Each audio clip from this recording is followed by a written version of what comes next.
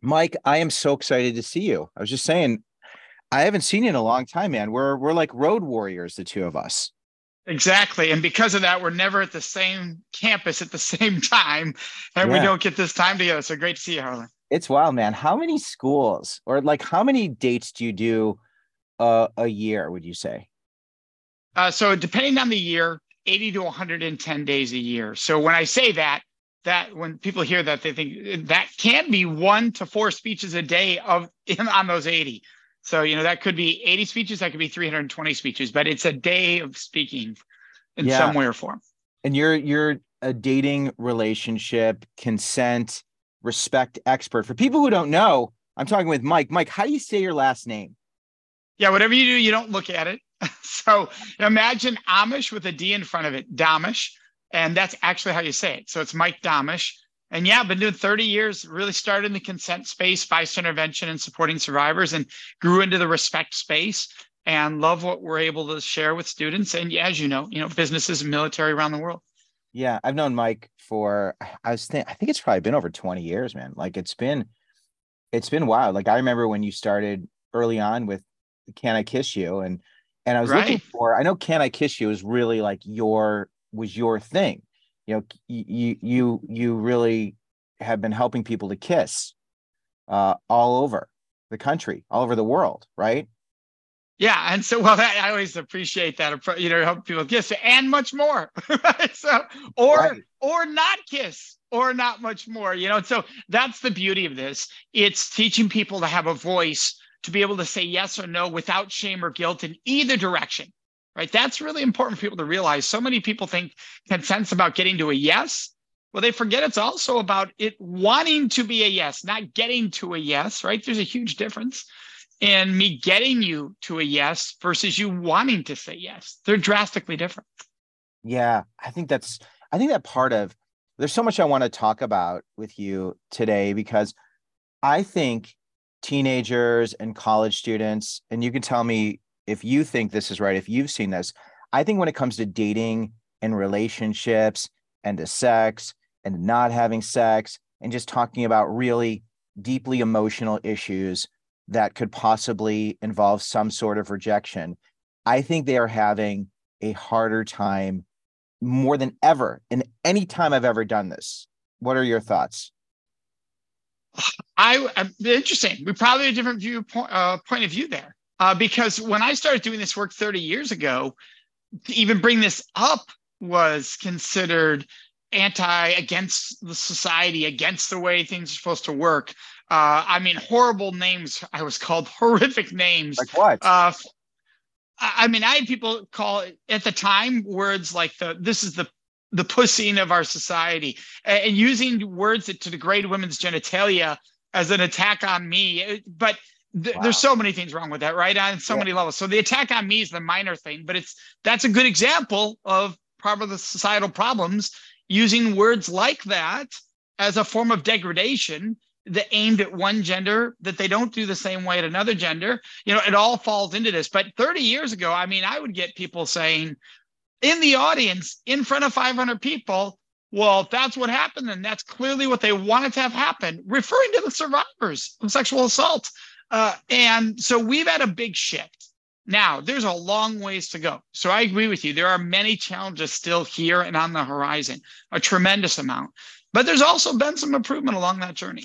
Yeah. So it's interesting because when I presented that question, I was thinking of the ability for someone to say, I like you, or, I'd like to kiss you, or, I want to be closer to you. The emotions that are tied to being vulnerable and actually telling someone what you want and listening to them. Because I think what you said is fascinating. Just the concept of consent, the concept that I need to ask and that asking is part of this, or at least having some sort of understanding of what consent means. And I want to define consent. I want people to understand consent. I want parents to understand, and I want students to understand, because I don't think everybody understands.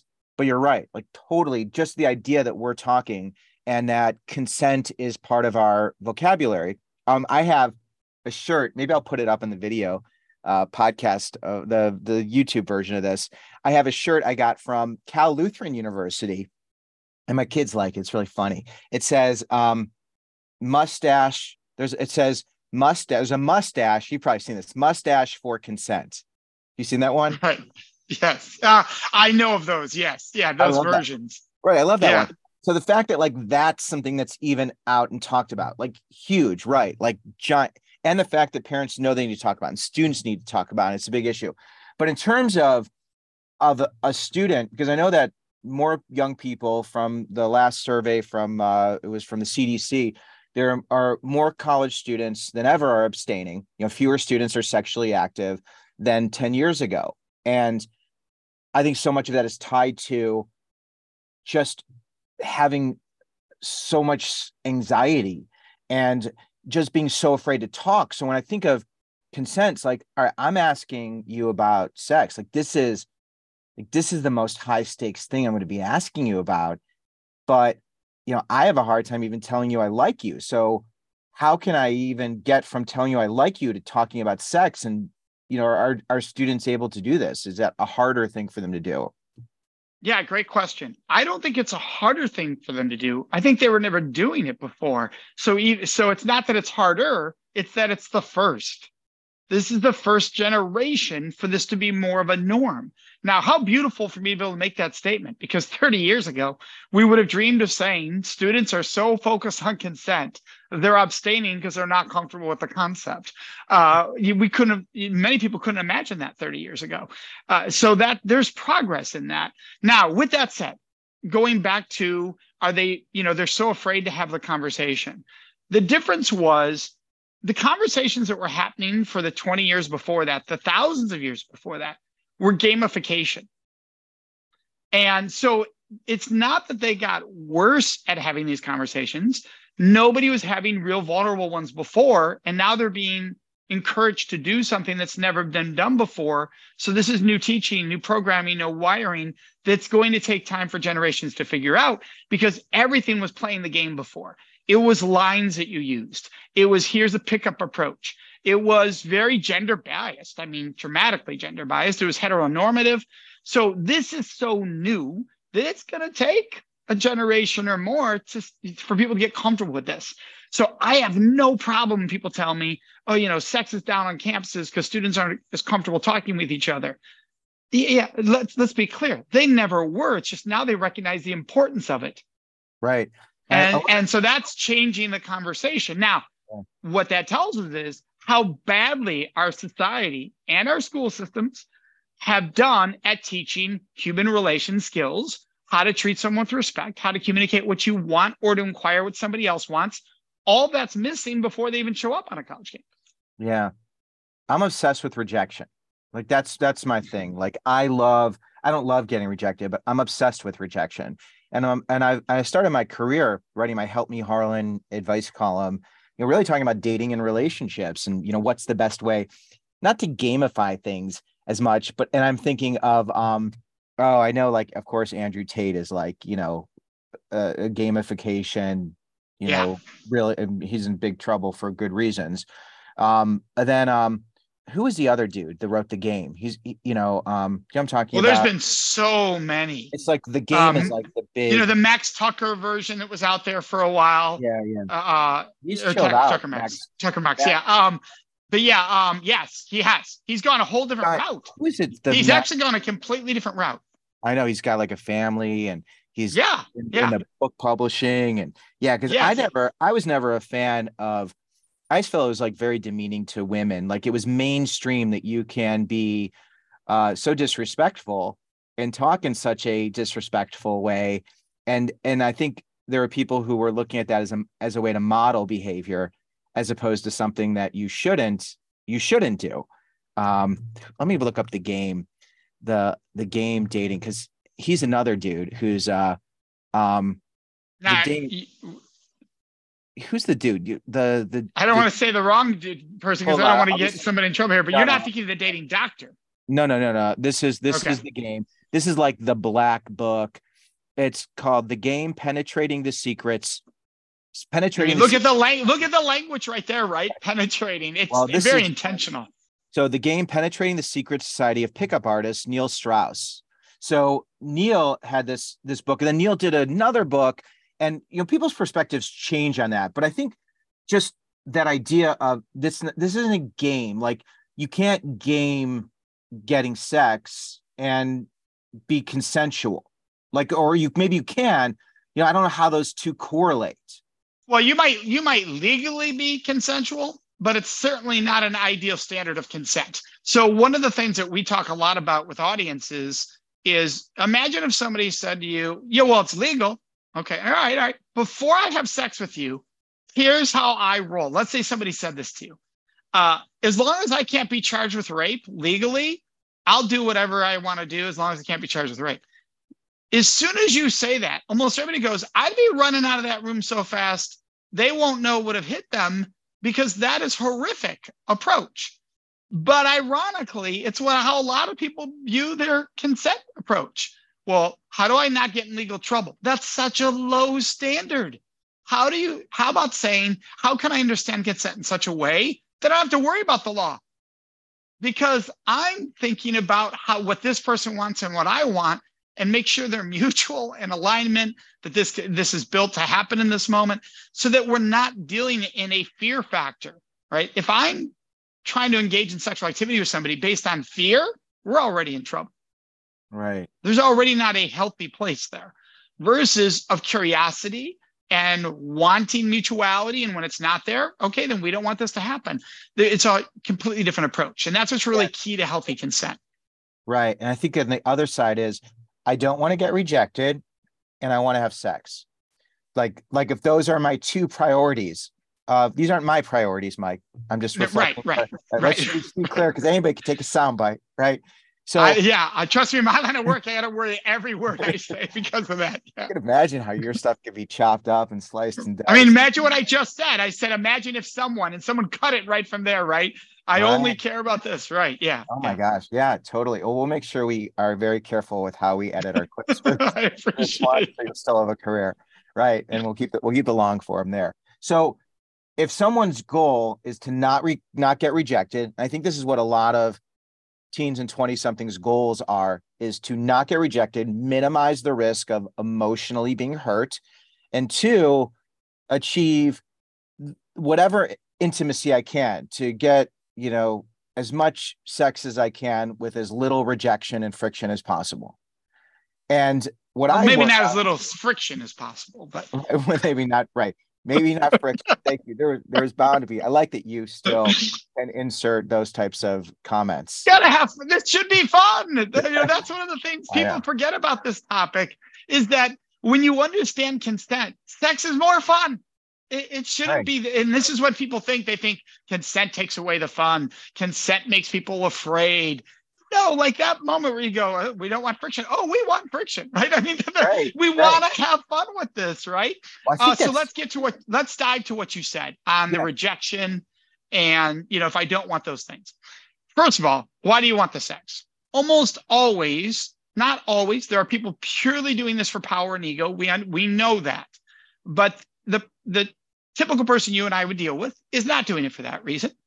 They're doing it for pleasure, connection, multiple reasons, of which, if you want it to be pleasurable and based on connection, either of those two or both of those two, right, then it is going to be about how the two of you are doing this together in a way you both want it to happen, for it to truly feel amazing for both of you, right? So if that's the case, the irony is the old way of somebody making their move until somebody stops them is the worst way to go into rejection. Because when you ask people, if you just make your move, can they reject you? Everybody's like, oh, of course. And what does that rejection look like? You get pushed, you get slapped, you get like a no of disgust. You've ruined the experience. You might have ruined the night.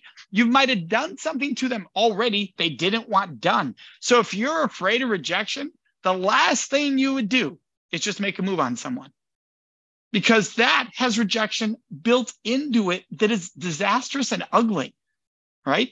Or that somebody's so afraid to say no to you because you didn't give them the opportunity. You literally never gave them a choice, that they didn't get an opportunity to reject, and you are doing something to them they don't want done because you didn't give them a choice. So if you're afraid of rejection, You would always ask.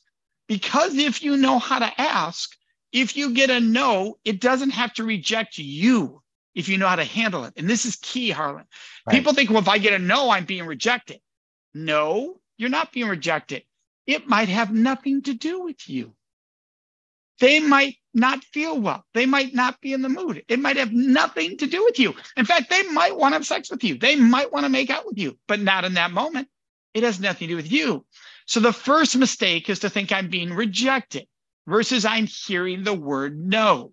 They're completely different concepts. So watch the difference, Harlan. I'll ask you, you say no to me, okay? We're role playing, so I'm a partner of yours. Okay. Harlan, would you like to have sex tonight? Gosh, no, but I really like you. Oh, should I not? Well, thank you. I might have screwed that up. Oh, there's no No, screwing. you're good. There's no screwing up. Well, thanks for letting me know. Because the last thing I'd want to do is in any way make any assumptions or get into my head something's going to happen. It's not going to happen or put you under any pressure. So thank you for letting me know that's not what you want, because I always want to honor your boundaries, your wants, your needs, and your desires. You're too important for me not to do that. So let me ask you this part now. But let's pause. If a partner said that to you, what's your natural reaction? I mean, it's a wonderful way to be validated and to have that no become this connection point of me trusting that you are going to listen to me and it's safe for me to tell you the truth. You know, yes, and right. Right. And you're not going to reject me, because the rejection piece, and there'll be time, like we could do a deeper dive on this, because like rejection is so tied to so many of the challenges and problems that people face in their lives because of a misunderstanding of what no means. And then this is the part where I really want to understand through your lens. And I've gotten a lot of pushback on this, and I try to be very sensitive and I try to use the appropriate language because it's so important now to say things in a correct way, or as correct as can be. But when I said no, we can role play it. You can lead this, but here's what I wanted to explore. It's when you receive that no, you were so kind and respectful and wonderful, which made me even more attracted to you. But then is it okay for you to understand why? Because I said no and you respected that. But I think there's also something to be said of, I'm really curious. I never want to make you uncomfortable. Yeah. Let's go there. I should never ask about the why in the moment. Ever. Here's why. Ironically, the why to the why. If you say no to me and I say, thank you so much, I'm glad you're able to tell me this isn't what you wanted. Curious why. It implies that everything I just said, that I honor your space, I honor your boundaries, but you owe me a reason because, no isn't what's normal. That's what the why quickly turns the whole situation into. If I don't ask why, it doesn't matter. And that's the truth. The why doesn't matter. That's your call. You don't owe me a why. And so this is one of the biggest lessons that's difficult for people of all ages to learn. No is not mean. And so saying no, you do not have to back it up with anything, because you shouldn't feel shame or guilt around it. The moment I feel I have to say why I said no, it means the no by itself doesn't stand strong enough. And I feel guilt or shame, so I don't want you to feel bad over it. So I now give you a reason so you don't feel bad. But you shouldn't be feeling bad because I chose no. That's not on me. So what we tell people is, in the moment, you don't ask why. Right? Because it implies you're sort of not, you're curious if you can change the answers. But and here's what proves it. Go on. Harlan, I said last name. Here's what proves it. When I ask students, high school, college, or U.S. military members, or people in a marriage, when you say no to sex, what's the first thing your partner says? The same word is said across this country, whether the audience is 500 13-year-olds or 1,000 25-year-olds. Why? Or why not? Every time I say no to sex. So we have taught people not to respect your answer, to question it. And that's not healthy. The moment somebody says why or why not, the person thinks, did I do something wrong that I have to explain this? And there we got shame and guilt based around saying no. So if you want to be curious and find out why they said no because you didn't want to do anything wrong, you genuinely wanted to learn from the situation, wait till a different time to ask about that situation that happened last night. In other words, I'm not going to ask you now why. Tomorrow, I might say, when you said no yesterday, I just want to make sure, is there anything that I did to cause that? Because I want to honor your no and never think you have to explain why you said no. Just curious if there's anything I did to cause that, because I wouldn't want to do that again going forward. See how beautiful that why is? But if I said that in the moment, it sounds like I'm trying to get you back to a yes. That's great. That's so fascinating, because when working through rejection, the why is a really important part for the person who's receiving rejection. And for the person who's setting a boundary, the why, when you ask the why in such close proximity and time to getting the no, then the default is they're on the defense and you're putting them in a defensive place. Because I've had this back and forth with people in the comments on my social media when I'll talk about dating and I'll say, if you ask somebody to go out and they're not interested, it's okay to ask why, right? Because, and to ask why, not in a way of where you could say, I don't want to make you uncomfortable in any way, but I'm just curious because I'm always looking to learn and understand people. So that's the way of like really padding it to make sure it's clear that I'm not looking for you to give me something, and you're not required to. If you're comfortable sharing, I would just be curious to know why. That's in a dating situation. When someone's interacting with someone in class or, at a party or in some place like that. How do you feel about that? I think it's risky.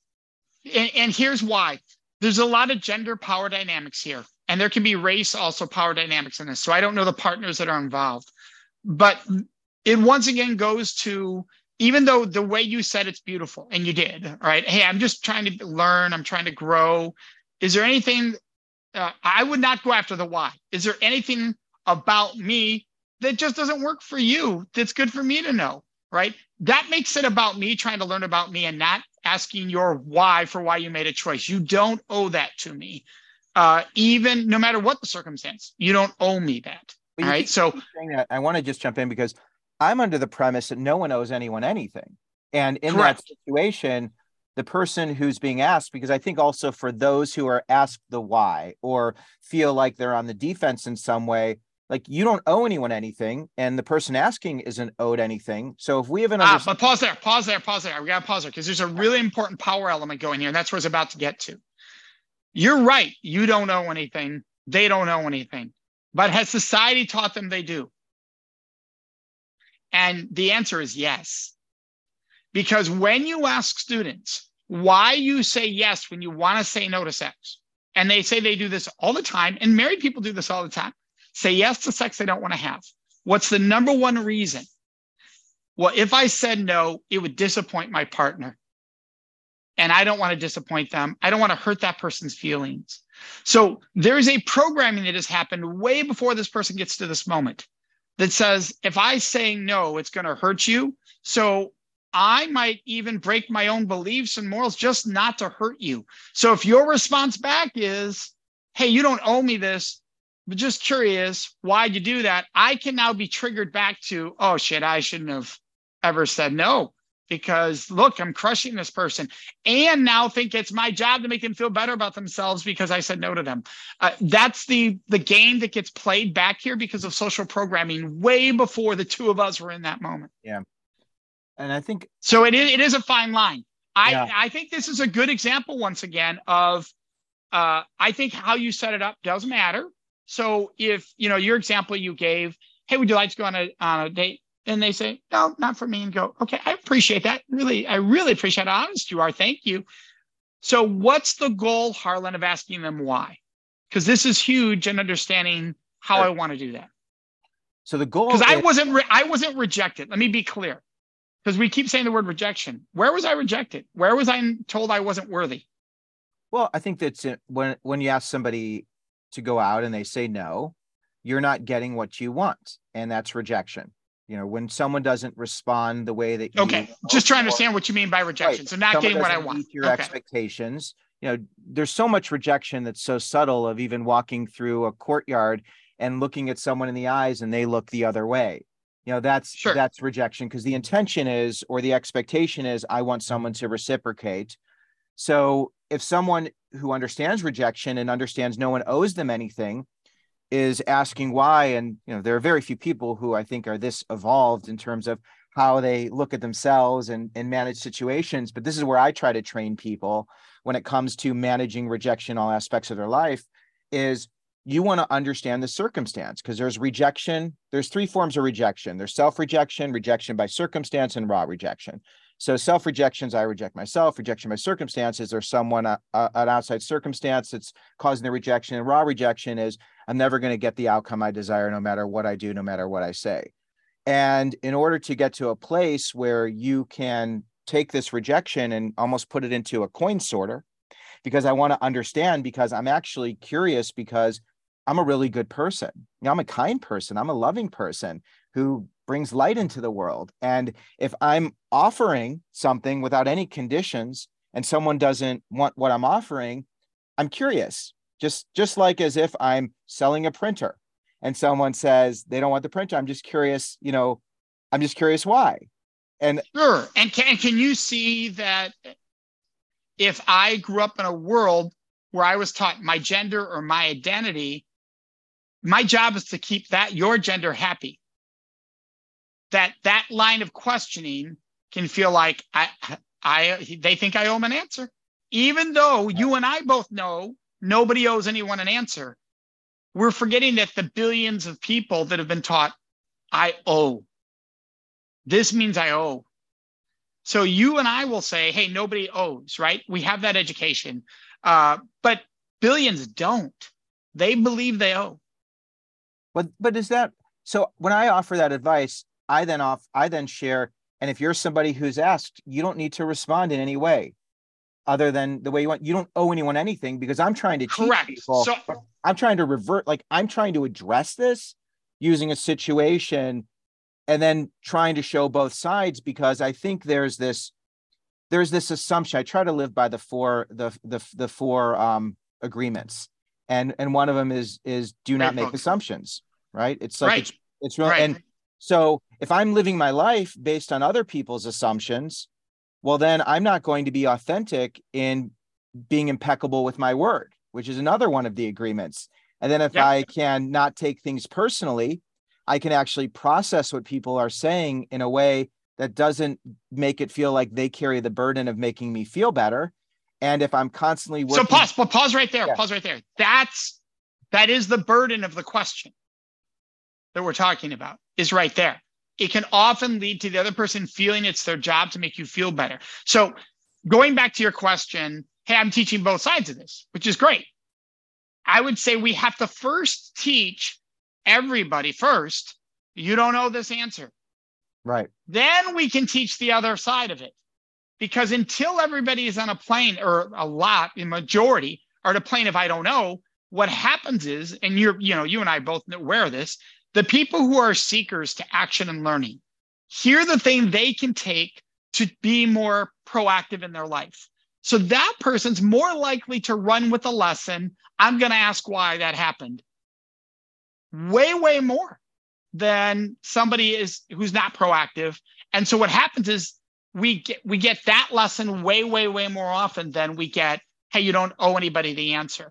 So I once again, I want to stress, I think there's nothing wrong in a conversation where everybody feels safe and equal and doesn't feel they owe for this conversation. I just know, because of my audience have told me, and they continue to tell me every day, that those moments make them feel they owe. Yeah. And that's what I see over and over again. And so, yes, we're doing our best, like you, to teach them they don't know, right? They don't know. But what's happening is they're giving answers based on thinking they do.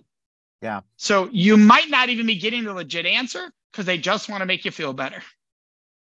Which is where so many of the problems start and progress. And what I'm going to do a video. I'm just thinking, man, I'm excited to do some videos that really talk about not owing, because I really feel like there's a place where like my social has been getting a lot of interaction, a lot of engagement. And I just want to share that, like, it's so important. And I think as a foundationally, it's this idea of equal footing of two people in a room who are engaging in some type of intimacy with an understanding that we are equals, right? That we are equals. And until there's this clear understanding that we are equals, we have to be careful with how we interact and how we listen, because the dynamics of that situation may make it impossible to communicate in a safe way. Absolutely. And I'll prove to you the greatest example. Whether you're talking once again to a high school student and somebody married 20 years, I say there's one word your partner says to you right before they say the word no when they don't want to have sex. They say this word first. Would you want to guess what the word is, Harlan? So let's paint. They're saying no, and this is the word right before. Okay, so a couple's in bed. It's late at night, and let's make the woman initiate, or it doesn't have to be a woman. It could be particularly in this case. We're going to have a female respondent. Okay, so we need to do that. I'm not saying who the other partner is, but we're going with a female respondent. Right, and then the person starts to make a move. And I would say the word's going to be either no or, well, I have to pick one. It's going to be one before the word no. They're going to say no, but they're going to say this word no first. Okay, I figured it out. Stop. No. Or before the word no, they're going to say, "What are you doing?" Nope. Put your hand those are, you are using That's empowered words. You're using empowered words. I'm using stop. What are you doing? Those are very proactive words. So here's the word. Okay. Here it is. Ready? I'm failing your role play. I'm not good. No, that's the worst. You're not failing. You're not failing at all. What it's doing is showing the difference of where you're at and where most of our society's at. Right. And that's a healthy understanding. So most people say the following word: sorry, no. Sorry, not tonight. Sorry, I'm not in the mood. Sorry, I don't want to do that. And overwhelmingly, people tell you they say that. Why are they saying sorry? Is that right? Because my wife never says sorry. That's great, though. That's a sign of a healthy relationship if they don't say sorry. Seriously, it's a really good, wonderful sign. There's nothing she's sorry about. There's nothing to be sorry for. But so when you say to somebody, why are you saying you're sorry? Well, I feel bad because I said no. It goes back to the owing, right? And so I always teach people, if your partner says sorry, not tonight, sorry, no, pause and go, please never be sorry. That's why I asked. Because I only want to do this if you absolutely want to do this. Please, I don't ever want you to say sorry for that, right? So help them understand there's nothing else. But this tells you how just foundational this is. Now, you have a much healthier relationship, and so your partner doesn't think they owe you, so they don't use that language. Awesome. That's beautiful. Right. I'm writing notes. I'm writing little I've got my little sticky pad here. Yeah. Because I'm writing. I'll give you another example. This one's so classic in high school and college. Hey, one partner says, and by the way, the example we just gave could have been any gender identity responding. But what we find is that in our society, if you identify as a woman, that people will say you're more likely to feel you owe than if you identify as a man. Now, there's other identities, obviously, but that is even more prevalent. That's why I use that example. But let's go to a different one. You're with a partner and they say, do you want to have sex? And you say, well, I'm tired or whatever. I don't want to do that right now. But instead, I'll do this for you. Almost always, what is the this for them? It's one of two sexual acts. And the last 20 years, it's become one. 30 years ago, it was a different sexual act. But now it's one, particularly if the respondent is male. The person who's going to receive this is male. It is often oral sex. Right? Now, 30 years ago, it was manual. It was hands. Right? But then it shifted. We saw a shift occur in what students were saying was happening. You ask students, all right, or not even when I say this isn't a high school conversation. Most high schools wouldn't allow this conversation, but a college will have this conversation. A adult married couple will have this conversation. Why? There's two reasons. One, I'm switching to do that for my partner because I genuinely want to. I'm not in the mood necessarily for my body to have certain things done.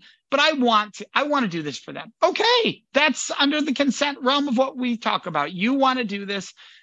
Or two, well, I got to do something for them. Mm-hmm. That's not healthy. Right. And a lot of high schoolers and college students and even middle schoolers and even 30-year married people do that. Well, I'll switch to that such why because I got to do something for them. Right? Which no, you don't. No, you don't. And there's a big difference in I want to do this for you and I have to do something. Right. The want versus the have. Have to. Yeah, the have to. And, and I think one way of approaching intimacy and any type of intimacy, sex, one thing that I've really practiced is not having expectations that need to be met. Because if I have expectations that need to be met, how I communicate, whether it's verbal or non-verbally, will be felt by my partner. And it sets my partner up to feel like they're doing something wrong. And it's been an exercise in, no one's required to do anything for me or with me at any time. And if someone's not interested, then it just means they're not interested. And if I can't find other ways to fill my time, then that's something I need to work on and find other ways to be fulfilled. Not like, I don't mean like that. I mean, even like, well, you went there. I didn't go there. So. That's not what I was trying to be so careful with my words. And I get really embarrassed because Mike, I have been so sanitized, dude. Like I have become like, I don't even know what Puritans were when they came off the ships, during Thanksgiving. Actually, it wasn't during Thanksgiving when I'm like butchering history. I'm spiraling bad here. But anyway, the idea of someone who's very pure, right? I need to stop. So I've become so afraid of using innuendo, of saying the wrong thing. I once was at an event. I'm so careful now. This was maybe like 10 years ago, 15 years ago. And I talked about my first kiss with my girlfriend, my senior year, and how we were on the couch and I asked her if I could kiss her, and she said that I could. So I kissed her, and she liked it at first, and I kissed her again with all my energy, and I put my tongue really far down in her mouth, and she said, "Please stop, don't do that with your tongue." And I stopped, and I was humiliated. I felt horribly rejected, and I was afraid this girl would never like me again. But then what she did is, and I was very, I respect her boundaries. She said, "You don't have to be upset. Let me show you how I like to be kissed." And then she held my face and taught me. And it was a wonderful moment because I was inexperienced and I was embarrassed, but there was someone who helped me. And that was like such a beautiful moment because I just felt so accepted and I felt okay, even if I was uncomfortable. And I shared that story. Like, I think it's a beautiful story. Do you think it's a beautiful story? So I before I answer, what was the kickback? Oh, they said that they didn't want me to talk about kissing in front of the group. And because this was like a college readiness type of thing. And I explained, I talk about risk-taking and emotional risk-taking, and I talk about consent, and I talk about the real issues, like in The Naked Roommate and 107 other issues you might run into in college. There's a whole section on sex and consent and intimacy, and that part of talking. And true intimacy is being okay with someone saying no. True intimacy is okay making mistakes and still being loved. True intimacy is being able to share how you feel and express what you need and don't want with someone, knowing that you're going to be okay, that it's going to be okay.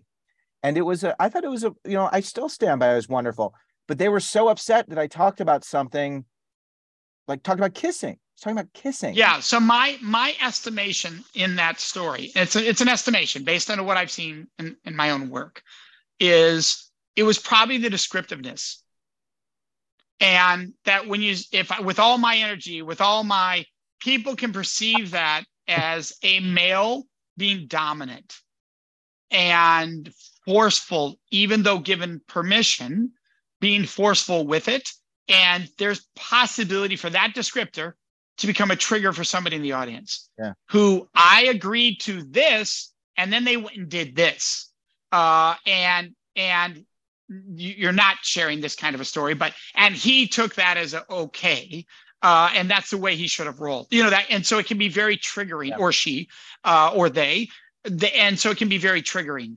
So that could have been what happened there, but it's a guess. But to your point, people talking about intimacy, people get incredibly don't have that conversation. So in my line of work, it's why I'm literally hired, but it's also why I can't get in many schools. Right. So people don't get this information. And I should mention, that's the last time I ever told that story. Because I really, I was open to feedback and I wanted to understand, because the thing about me is I truly have wonderful intentions and I truly want to serve and help. And I don't want anybody to be anything but thrilled. So I was so upset because I thought I was doing something so wonderful and so helpful. And I took that as a lesson. And this is the why. Why was I rejected? Why were they upset?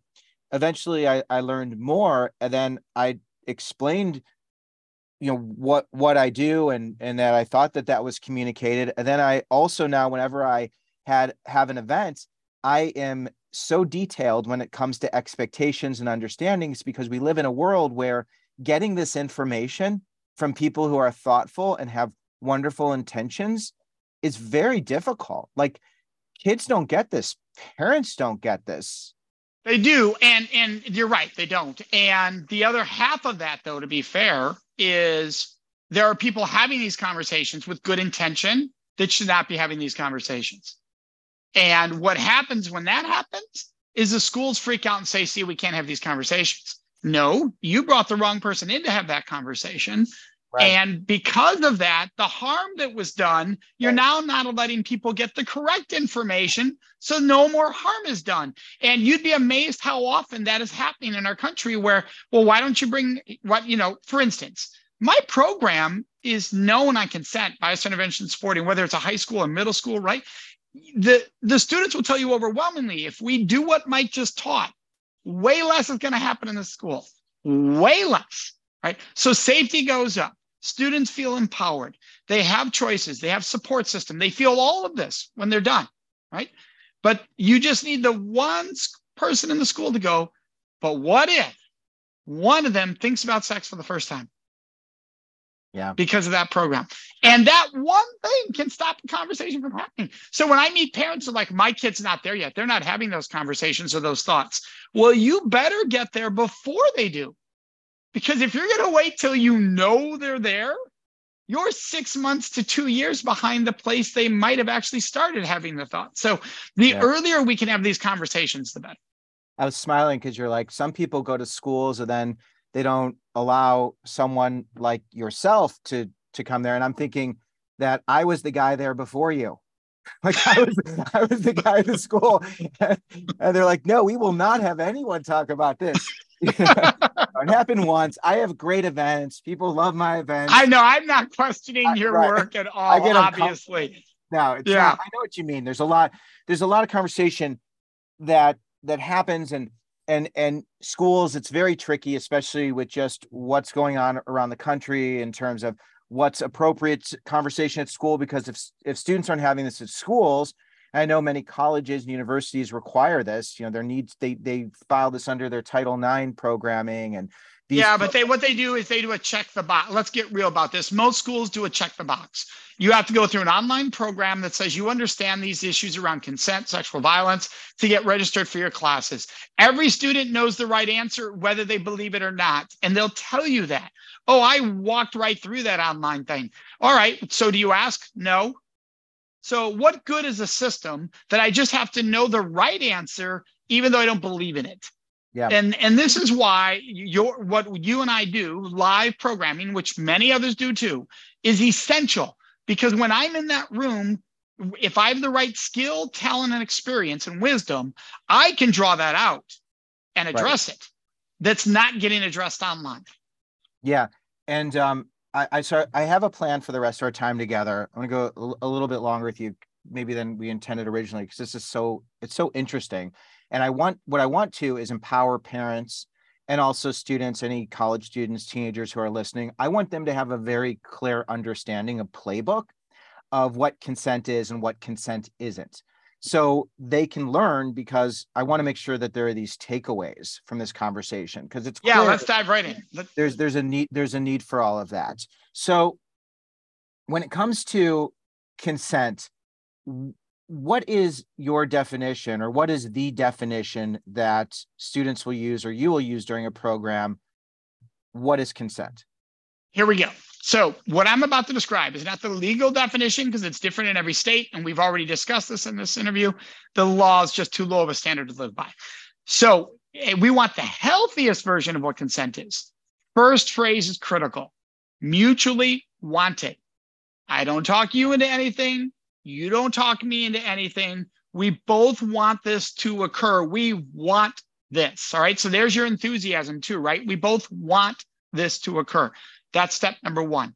Number two, it is specific. So if I say, may I kiss you? And you say yes, my hands don't get to roam all over your body while we're kissing. You did not say yes to that. You said yes to kissing. And this next phrase is critical, Harlan. It is free to be removed. Now, why that's important? That means the second you say stop, you've removed consent, and you have the right to do that. It's your body. Right. And so I must stop in that moment. I don't have to think, give me 30 more seconds. No, it's been removed. Why that's important is that we have people using the word that consent's reversible.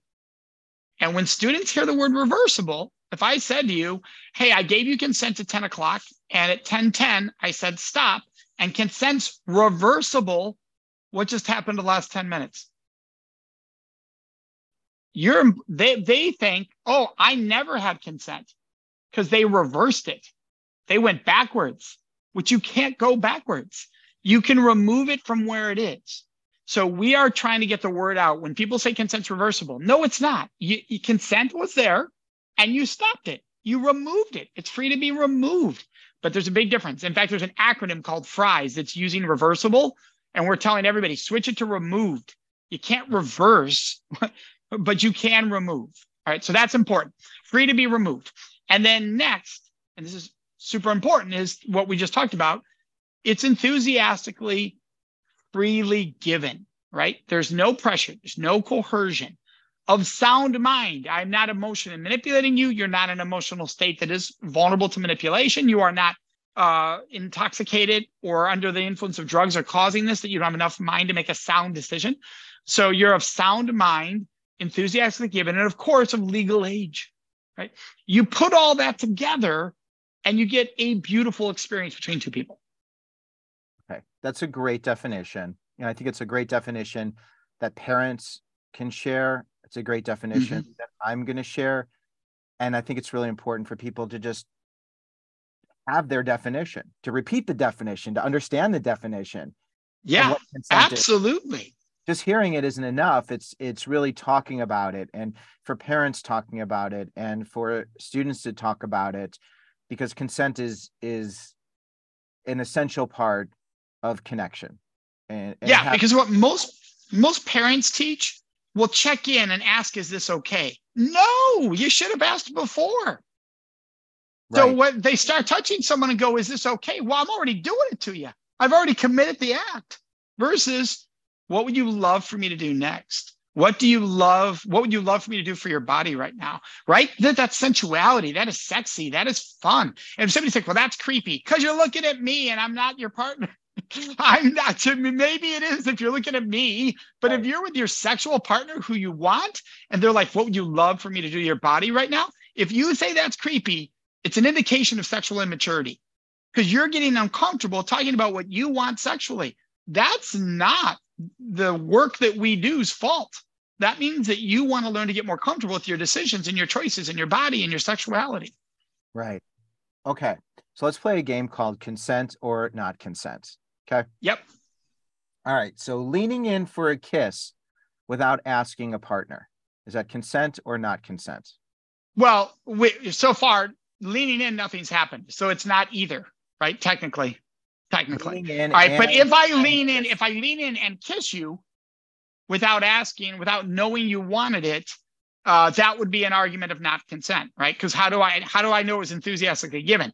Now, someone will argue the old, if I go 90 and they go the other 10, right? This was in the movie Hitch, and it's one of the dumbest approaches, because anybody who's ever gone 90 and didn't get the other 10, you want to talk about humiliation, that's it right there. So, but the other problem with that is it implies they're supposed to go the other 10. Like, that's just what you do. I'm here. Come on, kiss me.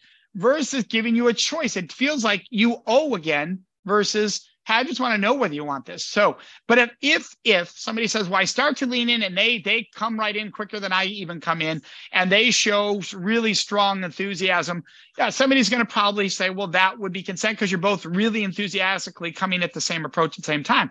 The risk, though, is I don't know that's what you were thinking right now. There's still tons of risk behind that. So lean in and say, can I kiss? Go 90 and say, look them right in the eyes and go, can I kiss you right now? That's hot. Yeah. I get pushback on that one, man. Like that one, I get a whole thing. I don't know if you talk about Riz or if you use Riz in your vernacular. But, such a silly statement. Right, yeah. Riz, But it's the whole idea of game again. Right. Right. Well, the whole idea of Riz, for those who aren't familiar with the term, Riz is, having sex appeal. It's being you're smooth, your charisma. Right. It's all those things. Yeah. So, so let's pause on that. Here's how I know you don't have Riz.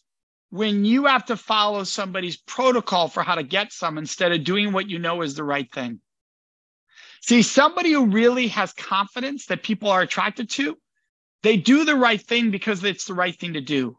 Not because it gets them what they want, not because they're listening to other people telling them what to do, because they are themselves. The most confident human being in the world is the person who believes in living their life the way they do because it's who they are. It's a beautiful way of looking at Riz. And I get ripped apart a lot in the comments when I talk about, especially the kissing part of, you can ask and make it sexy, and people respond. If somebody women will respond and men will respond. Yep. and non-binary partners will respond, non-binary people, people of all different gender will respond, and they'll be like, I don't want someone to ask, it ruins the moment, it's such a dorky thing to do. Or if I lean let's pause on that, because I get it too. This is the heart of my work. I get this all the time. So here's the key to overcoming that, right? There's some barriers playing in their mind. They're fighting back because if they agree with you, they have to look in the mirror. So it's easier to fight back. This is a very personal issue. So I'm going to fight back. I'm going to challenge you, because if I don't challenge you and I listen to you and I actually ask someone, I'd have to look in the mirror at what I've done in the past. And that's scary. Have I done something? I didn't give somebody this choice before. That can feel horrible. So you're getting a lot of pushback because you're hitting the right notes and it's activating people. Right. And so that's a good thing, actually. How we overcome that is we role play an asking scene. And everybody in the room who before we role played was like, it'll never work, it'll be awful. And then you role play it on stage and people are like, oh my gosh, I would love that. And you're like, well, what just happened? You just saw it. That's all you needed. They just need to see it. TV and movie doesn't show it. But once people see asking, they're like, oh my gosh, that's so much easier. Why didn't we? The same person who said, I don't ever want to be asked. I get it all the time. The second part of this is the ones who, well, I don't need to ask. I've got game. I've got Riz, right? They'll say that. And I'll say this. I'll go, I've got game. And I'll say, well, I'm sorry you need it. And as soon as I say that, the room's like, oh, all the students are like, oh my gosh, that's awesome. And they get it right away. Yeah. Because if you tell me you need Riz or you have to have game to get what you want, what you're telling me is who you are isn't good enough. So you have to follow this protocol to get what you want, because you can't be who you are. I wouldn't be bragging if that's the case. Well, alpha, I don't know if you ever get like the alpha males and like if people. Yeah, but here's the thing. Alpha, look at the energy I'm giving, right? It's high energy. It is this alpha versus beta versus all different levels, right? It's confidence in doing the right thing, however you project that. Yeah. The ultimate definition of confidence is to believe in, not to get. Right? And so if I want to be confident, I don't prove that I'm confident by getting anything. I prove I'm confident by learning how to believe in me and believe in how to treat other human beings. And this is the phrase that we teach every audience, because that's who I am. And you know how few people are taught to look in the mirror and say, I'm making this choice right now because this is who I am. It's so rare and it's so empowering. So before any situation you go into anybody sexually, stop yourself, look in the mirror, go, remember, this is who I am. Somebody who cares, somebody who wants to do the right thing, somebody who wants to give somebody choices, somebody who only wants to be mutually wanted. This is who I am. And when people try to get me to do other things that are not who I am, I will declare my boundaries for me. This is who I am. Yeah. That's a great mantra. And it takes being shown and having someone hold up a mirror and to also say what you're saying and to reflect some of the things that I try to share with rejection. Is that you are enough, and anyone would be lucky to be in your life. One of the things that I share when I talk about, who is a secret crush, and who's not sharing your feelings, and why are you so afraid of sharing your feelings? We kind of know how the script grows. We know how the script goes in a big room, and I'll ask them, if you knew that someone would be interested in you and that you would be okay no matter what, would it be so hard to share your feelings? And then I'll turn it around and say, you're interesting, you're dynamic, you're attractive, you're charismatic, you're intelligent. Anyone would be lucky to be in your life. You're a gift. And when you share your feelings, you're offering someone an invitation to participate in something wonderful with an understanding they don't need to accept that invitation. You're simply offering it with the understanding you can take it or not take it, or you can do whatever you want with it. And either way, I'm going to be okay, because my only obligation is to offer without expectations and to genuinely do it from a place of integrity and honesty and respect. Love that. It's like such a reversal, because as opposed to I'm not enough and I need someone to validate me and give me something. And I think that those things combined really, really are powerful. Okay. But let's pause on it real quick. What's important you just brought up, you said, hey, we know the energy of a room. But it's important for anybody watching this to know that's the magic of choosing the right person to bring into the room. Because let's say I make a statement like, look, if you tell me I've got game and I say, I'm sorry, you need it, and the whole room goes, ooh, like mic drop, right? What that moment does is tell everybody in the room, not who I am. And before they walked in the room, they were trying to be that. And in one moment, they switch and go, wait, that's not who I want to be. This is who I want to be. And the people in the room who are in the space of that is who I am, I play the game, are suddenly going, wait, is there something wrong with my game, with what I'm doing? And they self-evaluate. Who before they walked in never would have self-evaluated, because the power of positive peer experience in that room can do that. And that's the beauty of when you bring an empowering program. Yeah. You're social. We could talk offline as well. You have so much great stuff, man. And it's like, students are getting this through TikTok and Snapchat and Instagram and all these places. And I just think you have such a gift. And it's like, I'm going to share a lot of this, but I just want people to get this. And I feel like the schools are never going to be able to give enough students the life skills they need. And your programs are great, and you're able to meet a certain number of people and interact. But just like as a conversation continues and people are in these situations and other people can comment, I've seen just through social media what you just described in that room of people going, whoa, those are the moments that happen in the comment section. And for parents, they're welcome to check out mine. Mike's got great content, and you're doing great work.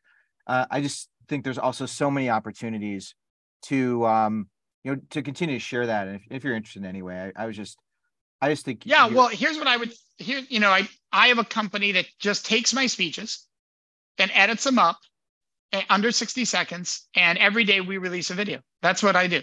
And I've had people go, well, does that get you more speaking events? Have you tracked that? Are you getting, because that's costing you money to hire this company to do that. And I've made a decision for me Because don't get me wrong, in the past, I might have went, oh, let me see, and let me do it for that reason. Where I got to a place where I'm like, I don't care.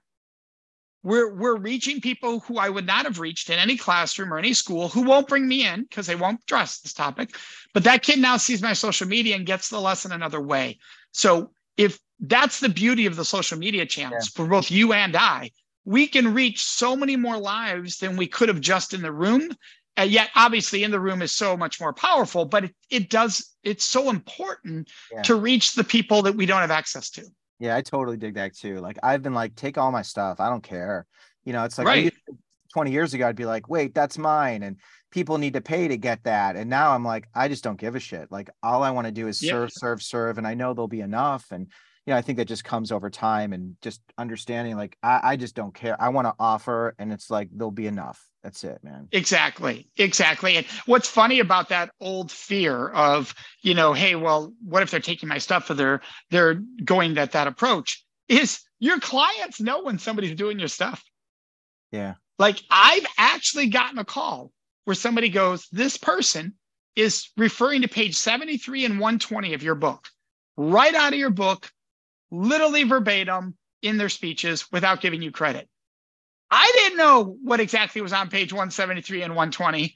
I mean, I know my book, but I didn't know page one. They knew it that well, that they were like, I know that phrase, and they went to my book. So what's also thing is, you're fearing about somebody stealing or whatever. Look, if you're doing good work that makes a difference, that's the most important thing. Number two, if that is how they're operating, the universe will show itself sooner or later.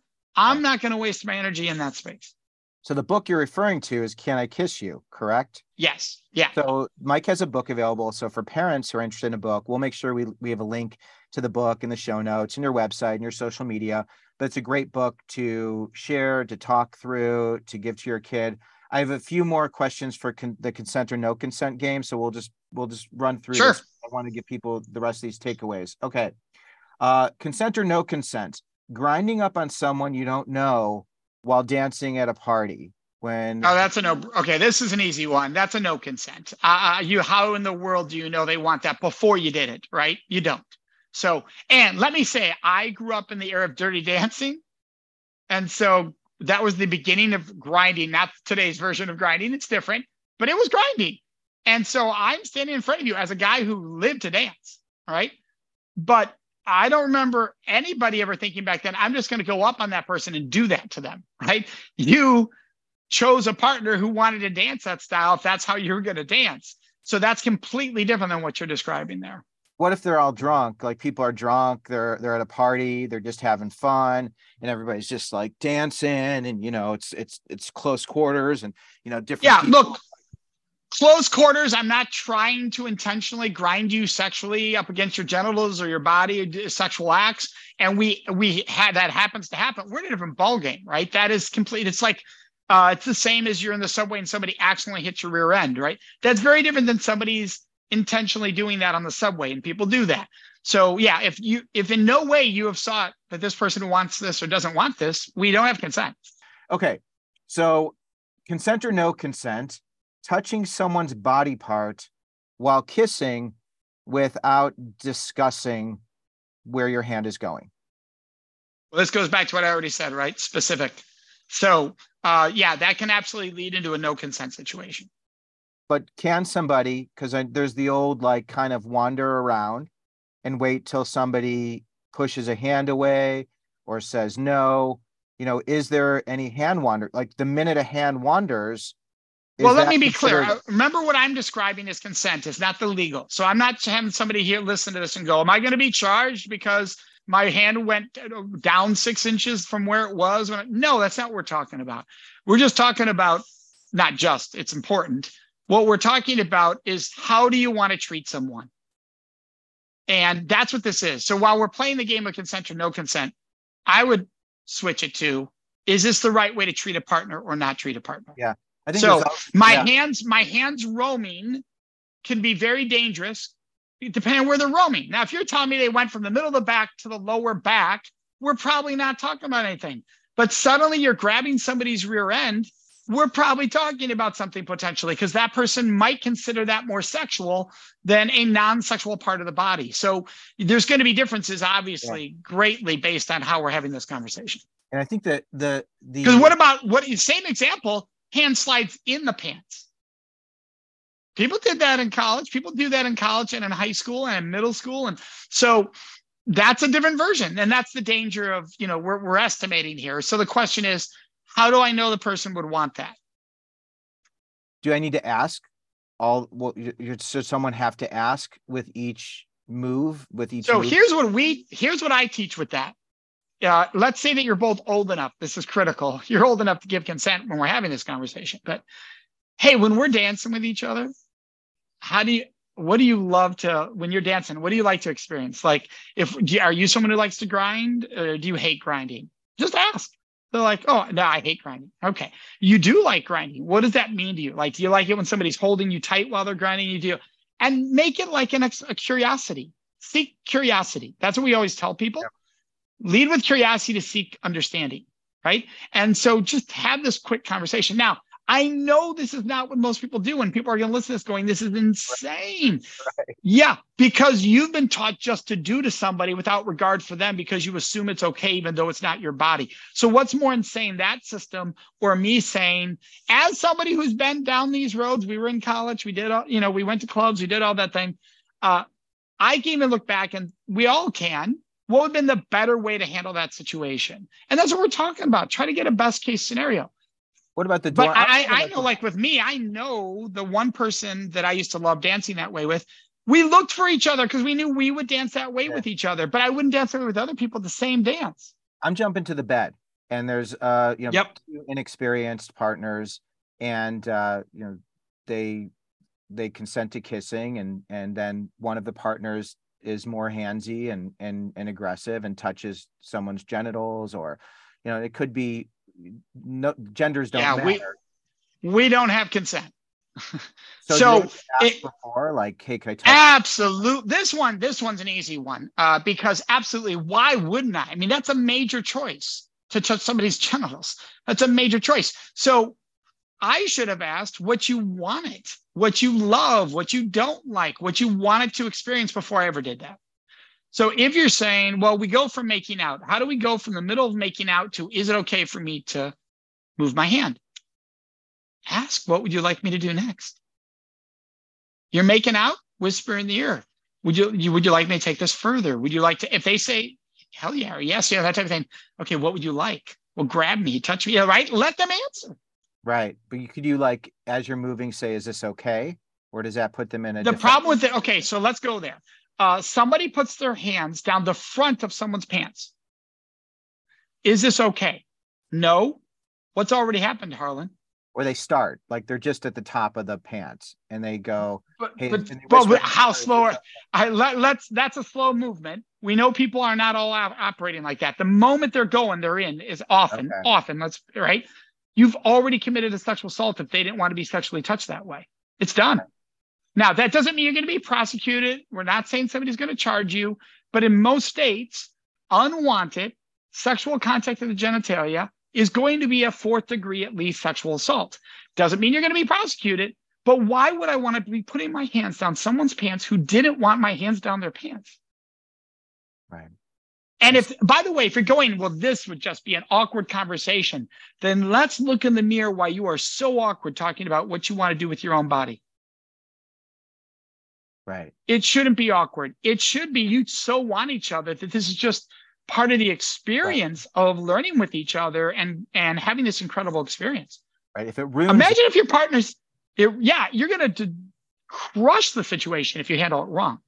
Right. If it ruins the intimacy or the chance of you experiencing that, then it was never something that should have ever happened.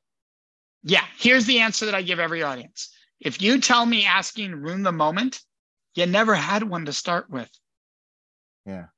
It's a good way to. And when you say that, students are like, oh, because they know it's true. If you're in the heat of the moment and you want it to happen and your partner's like, you want to do this right now? You're not going, I can't believe you just asked. You're going, yes. Are you opening this door? Yes. I want this right now. The last thing you're going to do is go, how dare you ask? I mean, what are you doing? Right. Not if you're sexually mature. Not if you're sexually mature. Which most people are not.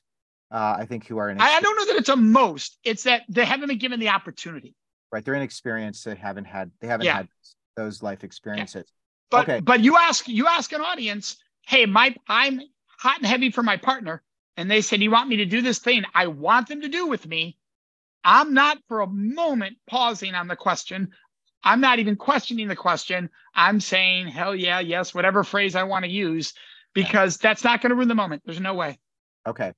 Another moment, taking off your own clothing without discussing what will happen next. Yeah, this is based on assumption, and this can be massive power dynamics. This is not okay. Unless, let me be clear with this, you are in a relationship where this has been discussed, right? Like you are in a mature world. So these are two versions. You've never been with this person, and their first move is to strip in front of you. All right, that is going to potentially, depending on the dynamics, the power dynamics, make them think, oh, they think this is about to happen. Like, I don't have a choice right now. And that's not healthy, right? If you are in a mature relationship, you've had these conversations, you've been sexually active before, and you two love this as a form of flirtatious play, sure, that's awesome, because you have established that. Yeah. And that's something you would like. It's if you had taken the scene from The Wolf of Wall Street and it was a scene that was not the way that one was built. So he's laying on the bed, she walks out of the bathroom naked, right? If that had been, keep in mind, we don't even know if they were able to consent. There was coke, there was all this other stuff involved. Right. But let's say that was not the situation. That was a really mature, healthy sexual situation between two people that there was no power play, because he had massive power dynamics there, right? He was the power player throughout the movie. But let's say there was no power dynamic, and you're in the mood and you go to bed and your partner opens those doors with like, hey, you're gonna love this because you've established this. The problem is the arrogance of assuming this is what my partner always wants, who I don't even know yet. Yeah, it's manipulative. It feels that. Yes. That, you're creating a situation where somebody is going to disappoint you if they tell you to put your clothes back on and call you a creep or whatever. Correct. And by the way, people will argue on me. You've probably gotten this in your work too. No man would ever say no to that. Right? You get that phrase. No man would ever say no to that. Hold on. What are you picturing? Because they always picture the one they wanted doing that. And they forget that for many people, this scene is with the person they didn't want to do that with. So if I told you this person you're not attracted to at all suddenly flies the doors open naked, then they're like, oh my gosh, so suddenly the story was different. But what they're doing is they're using best case scenario as their argument why this should always be true, because everybody's always going to want that. Your and I's versions are not best case. If you don't want it, you're able to express it. If you do want it, you're able to express it. It doesn't require best case scenario to work. Gotcha. Okay. And then I have just one more. And by the way, what I just said knocked out almost every example we've given. Does it require best case scenario in my mind for it to work? So somebody's roaming their hands. That requires them to absolutely want it, that I don't know is true. That requires best case scenario. You see what I'm saying? So that's a disaster if it requires best case scenario. Right. That's a great thing for people to keep in mind, because you always have to assume it might not be the best case scenario. In fact, that's right. Life is not the best case scenario. And you could be turning this into a worse life scenario, honestly, if you mishandle this. Right. And the next one, the last one, asking for consent. There's two versions. Okay. Asking for mutual consent after having one drink, and then asking for mutual consent after 5 drinks, or 5 drinks and a joint, or let's go there. No one can answer this. No one can answer this, because the standard is legally typically is incapacitation. But incapacitation doesn't necessarily mean unconscious. So a blacked out person has no memory of that event the night before the next day, but they're walking around talking, but they're clearly not of sound mind, right? And this is why we don't use the word incapacitation in my definition, because that's often used in the law. It's such a horribly low standard. When people hear incapacitation, they think passed out, which is obviously horrible, but also too low of a standard again. So the question is, how do I know this person's of sound mind? Now, when I ask an audience, do some of you know somebody that after one drink is not of sound mind? The whole room's like, I know the person. Some of them are like, I am the person. So that's already a problem. Others will say, I can have 5 drinks over the course of a night and I'm totally of sound mind. Or I have a friend who they're totally of sound mind. I can't judge that. So the moment somebody in the audience says, well, then how can I tell if they're of sound mind? The moment you have to wonder, you can't guarantee it. The moment you have to ask, is it possible they're not of sound mind? If there's even a possibility, I can't guarantee I have consent here. Now, there's an easy way to resolve this. Wait till they're sober. Let's see if they still want you. Here's the amazing thing about horniness. If you're really horny for somebody, you're even more horny the next day when you didn't have some the night before. If you really wanted them. If it wasn't the alcohol, if it wasn't the drugs, the intensity of wanting could, not always, but could increase by waiting. So there's no harm here. If they really want me, they'll want me another time. It doesn't mean they're going to want me tomorrow. I didn't mean that direct, literally, but maybe another day down the road. But if they need, if the argument is, well, I'm not sure, that no, wait. So in terms of like a general rule, because I know you talked about consent is not the same as assault, consent and sexual assault, you kind of had like consent is the foundation of a sexual assault case. Right. So they're really tied together. And in a situation where a student, when you're in a college and someone says, hey, if we've had a couple drinks and we're just a little bit, buzzed, is that consent? Because I can't answer. I don't know your sound. Yeah, here's the truth. I don't know your sound mind. I can't answer. And you go, well, then who's going to be prosecuted? Let's not find out. So it is so blurred that you better know your partner well enough to make that call. So let me give you an example of what I mean by that, Harlan. You could sit down with your spouse and say, after this many drinks, you're typically tipsy or you're typically not. Would you agree? And your partner, if you know each other well, is going to be like, that sounds about right. After that drink, I'm not there. Okay, after that drink, I'm not having sex with you because I don't want to have sex with you when you don't know what you're doing, right? And you can have that conversation. And people go, well, then nobody be having sex. Then you just told me that your marriage doesn't happen unless somebody's drunk. Sex doesn't happen. I wouldn't be bragging once again. What actually happens in mature situations is they'll say, hey, I want to get drunk tonight, but I know we're not going to have sex if I'm drunk. How about we have sex now? That's what happens in a mature sexual relationship. They'll say, hey, I don't want to wait till I'm drunk later. How about we have sex now and then let's go out? And they'll do that. It doesn't stop anybody. And the sex is even better because you know what you're doing. You feel everything. You're totally in the moment. I'm thinking of the students after a party, and I'm thinking of a parent having a conversation to their child and saying, if you go to a party and you drink and you're with somebody who also had alcohol, is that safe? Is that considered consensual? And we can't answer. So what we cannot say to a student nowadays, and people have done this, and it's really dangerous. If you have one drink, you can't consent. That's not legally even close to accurate. And by the way, it's not even accurate in the world of, are you of sound mind? Because there are a lot of people who can have a few drinks and they're totally of sound mind. So it's also not fair. It just sounds ridiculous. So I can't answer because everybody is so different. Now, what a parent can say is that if alcohol or drugs are involved, the risk is way up. That's a fact. That's a fact. So why not wait till you know they're of sound mind? So the first time you're going to have sex with somebody, make sure everybody knows what they're doing. Now, you might go, well, why did you say the first time? Because after you have a relationship, you might be able to establish, oh, one or two drinks, they're okay. You have enough knowledge to make that basis. You don't have it right now. You two don't know each other well enough right now. And so that's the danger there. If you get to a place where you do know each other, you can call the boundary for each other.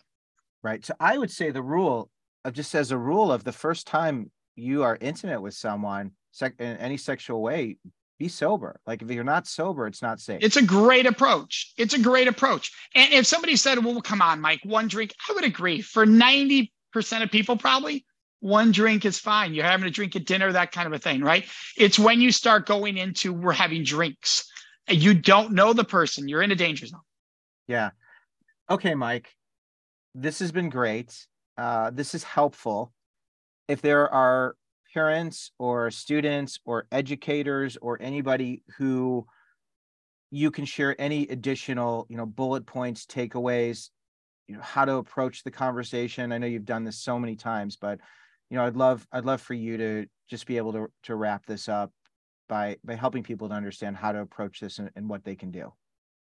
Yeah, the greatest thing you can do to approach the view of intimacy is that instead of focused on what I shouldn't do, what is the right way to treat myself and another human being? What's the best way I can treat myself and this other human being? Because if I am a parent or a student focused on don't commit sexual assault, or I don't want to do anything to commit sexual assault, I'm focused on all the negative, on the horrible. If I shift my mindset to, if I choose to be sexually active, I want it to be mutually amazing. That sets a high standard that is built in how I treat myself, another person, in joy and pleasure and connection, potentially love. And it's a beautiful standard to set too. Tell somebody what not to do. There's nothing they can do with it. Tell somebody what it looks like when it's beautiful and they have a standard to set and they're able to more empower themselves to recognize, well, we're not headed there. I'm out. And it empowers them to stop more often because they recognize I'm not on the path. This is not the path to what I want. And they're more likely to say, no, stop, let's not go there, versus I just don't want to do the wrong thing. I just don't want to do the wrong thing, which also turns into, I don't want to disappoint them. Yeah. Because I don't want to do the wrong thing. It's a whole different mindset and a whole different approach. Yeah. And I think it's really healthy and helpful. And I hope that we can have a lot of great conversation as part of this and in the comments or wherever people are watching this and listening to this. Where are you going now? Like, I know that you're on the road. Are you doing an event today?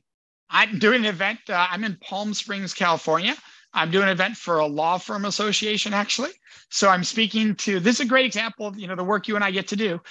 Tomorrow, I'm speaking to middle school students of the parents. I'm speaking then to the high school students of the parents. And then at night, I'm speaking to all the law firms about creating a culture of respect in the workplace. So now how do we take this and treat each other with respect in the workplace? So outside the sexual realm, how to do that in the workplace? What are you telling middle school parents? So middle school students is who I'm talking with. And then middle school, high school students. Well, where do you think it's all starting? I think middle school is where the experimentation begins. So we've got to empower those middle schoolers to have the skills to be able to declare their boundaries and to make sure they're not doing anything to harm another person's boundaries. For instance, they're not legally old enough to consent. And we have parents out there going, oh, it's okay, my kids are dating in middle school. It's innocent. And you ask the middle schoolers, hey, what's happening in dating in middle school? And they're telling you kissing and way more. And when you go way more, they start to giggle because it's so uncomfortable. And you go, what's way more? And they'll start telling you in front of the room sexual acts. This little innocent thing you think is not always innocent. Now we're talking about sexual assault because there's no way they can consent by that age. And if you don't teach these skills in middle school, the students have no skills to declare boundaries, to honor their own, to honor other people's, and to not be doing any of this in the first place. They literally don't have the skill set to say, I'm not ready for this. I don't want to pursue this with another person. I don't want this for my own. They don't have any of the skills to do that. And so what they do is they feel like, well, I have to do this. This is what everybody's doing. And that's what happens, which is really dangerous. Yeah, that's fascinating. And you obviously are very skilled in how you can present a message. So when you're talking to middle schools, you know the nuances, the language, and high schools, and I as well. It's what you do. No, you said sanitized. My work is PG. Yeah. Until I'm working with like adult audiences, my work is PG. And even with adult audiences, it's PG-13. Yeah. That's it. So because you don't need to be edgy to be effective. Right. And people don't understand that. I have Yeah. embraced that more and more. And I appreciate that. I appreciate you. Thanks for taking so much time. I know you got a full day ahead of you. Mike Domitrz, you are incredible. You help people with consent, you help people to communicate, you help them with intimacy, you help them with respect. I'm going to include all of your resources so people can get to know you, your message, your books, your social media. Is there anything else that you wanted to include before we end our Well, I just conversation? want to thank you, Harlan, for opening this conversation to your audience who I don't know and probably doesn't know me. And so I'm very, very grateful for that. I look forward to meeting everybody watching this right now. I hope you do reach out. I do hope you do comment, because this is a conversation. People can go, well, how dare he say that? Ask me the questions you've got. This is why we're here. It's not for me to prove I'm right or you're wrong or vice versa. It's to just simply ask some questions about the way we've been taught to do things. And Yep. that's all we're asking people to do. Evaluate, is this how you would want your, here's one I always ask, is this how you'd want your child to be treated? Yeah. Even if you're 18, if it was your own kid, would you want them to be treated this way? Right. These are great questions. We got to and it'd be fun to do like a live Q&A because That would be. it's such good information. And I don't know, we'll figure things out, but this is a blast. So anyway, thanks, Mike. I'm so grateful that we can share the space. And for those of you who enjoyed, please let us know in the comments, reach out to us. We're in your corner. We really do like feedback, and we're grateful that we can be here for you. So thanks for being here, everyone.